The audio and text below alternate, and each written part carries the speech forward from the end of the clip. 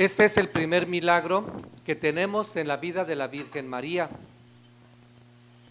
El milagro de la primera persona que nace totalmente limpia, sin la carga de la mancha.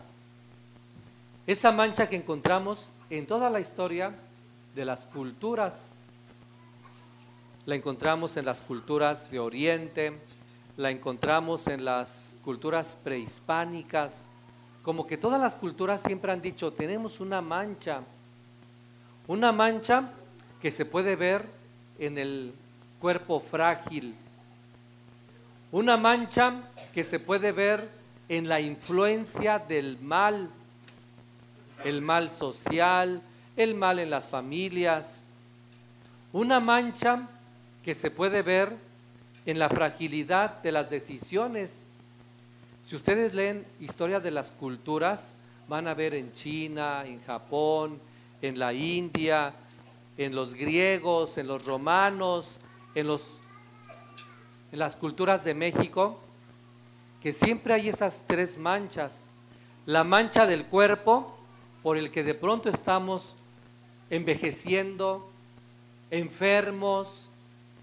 La mancha de lo social, en donde aprendemos el mal por influencia de los papás, por influencia de los abuelos, por influencia de la gente que vive con nosotros.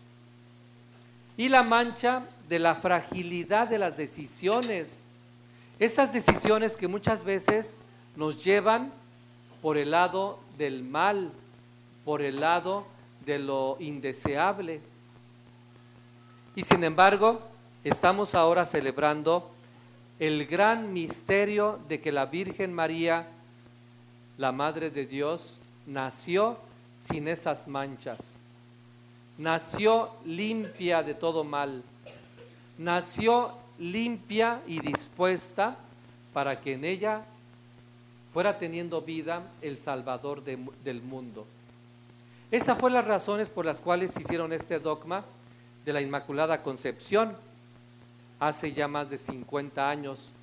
Dijeron los teólogos, era necesario que Jesús, nuestro Salvador, la luz perfecta, el bien perfecto, el amor perfecto, era necesario que tuviera como lugar, un lugar perfecto, un corazón perfecto, como la de la Virgen María. Es cierto que la Virgen María es hija de Dios, es cierto que ella también nació de todo un linaje de tradición frágil de la humanidad, pero ella tenía que ser nacida sin pecado, nacida sin mancha. Y ese es el misterio que estamos celebrando en esta noche, que la Virgen María fue preparada desde toda la historia de la humanidad para nacer pura, para nacer santa, para nacer dichosa. No sé si aquí tengan la tradición, pero en León tienen una tradición muy bonita respecto a la Virgen María, que es la tradición de la Divina Infantita. Quienes son de León han de recordar que allá casi todos los hogares, o la mayoría de ellos, tienen la imagen de la Divina Infantita, que es la Virgen María pequeñita, vestida, a unas veces la visten de azul, otras veces de rosa, pero es la Divina Infantita pura, limpia, sin mancha, original. Y es más, muchas veces a las quinceañeras les regalan a la Divina Infantita, se las dan como un regalo muy bonito a las quinceañeras. Pero en el fondo es esta gran devoción que hay en León, yo no la había visto antes, que debemos, yo creo que tener en cuenta de que nuestra Madre, la Virgen María, desde su concepción, después en su nacimiento, se mantuvo siempre limpia de toda mancha, se mantuvo siempre llena de la luz divina. Y por eso a lo largo de la historia de la Virgen María siempre se va a manifestar este misterio de su luz divina, de su luz de amor, por la cual por el cual ella fue creciendo y desarrollando su misión con esta naturaleza de bondad y de pureza. Esta Virgen María, nuestra Madre limpia y pura, es la que va a ir creciendo y realizando su misión. Hemos escuchado el Evangelio en donde a sus 14, 15 años ella es anunciada de que va a ser la madre de Jesús. Y por eso ella dice que sí, porque en ella no podía haber más que pura bondad, pura luz y puro camino en el amor. Por eso ella dijo que sí también, cuando en la cruz ella acompañó hasta el último momento del dolor a su Hijo Jesús. Y por eso ella pudo acompañar toda la presencia de las primeras comunidades después de que Jesús resucitó, por su gran pureza y su gran vida de amor. Si ustedes se dan cuenta, en los evangelios pocas veces vemos a la Virgen María. No hay una de las partes de la Escritura en donde nos hable de este misterio de la Inmaculada Concepción. No hay un lugar en la Biblia en donde se le dé tanta importancia a la Virgen María, porque es humilde, porque es sencilla y porque nos habla muy bien de que para vivir en la luz de Dios, para vivir en el amor y en la pureza de Dios, no hay que ser soberbios. Lo dice muy bien el Magnificat que todos rezamos y que muchas veces tenemos en las puertas de nuestros hogares. Derrumbó del trono a los poderosos y levantó a los humildes, dando a entender esto, que para que el misterio de Dios se haga realidad como pureza en nosotros, tenemos que dejar la soberbia, tenemos que dejar la altanería y debemos tener un corazón sencillo, un corazón discreto, que no aparezca tanto como ella lo hizo en los evangelios.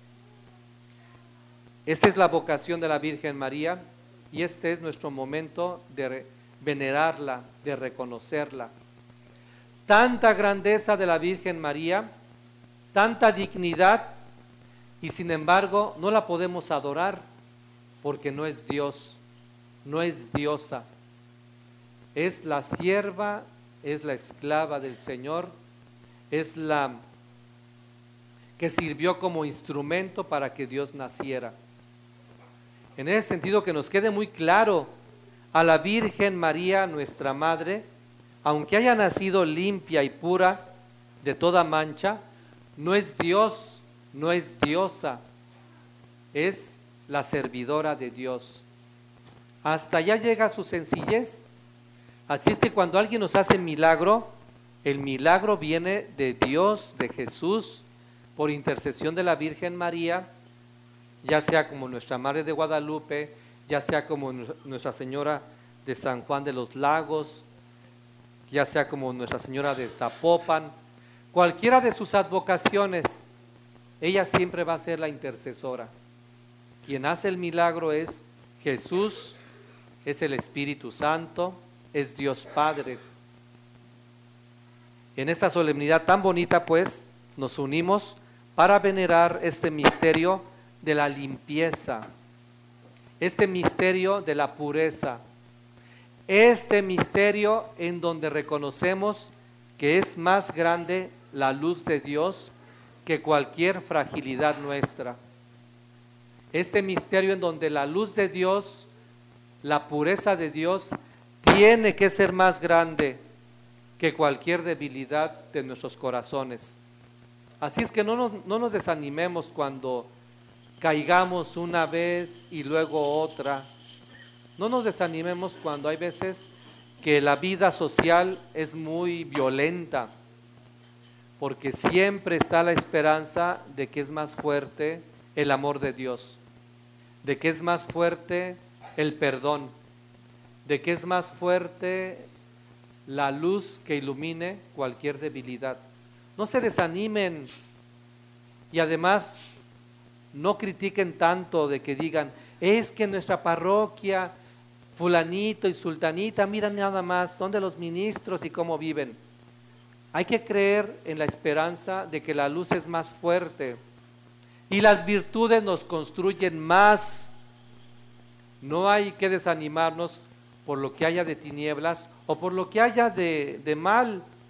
No somos santos, somos personas, somos creyentes, somos hermanos y como hijos de la Virgen María creemos en que la luz tiene que ser más fuerte que cualquier debilidad.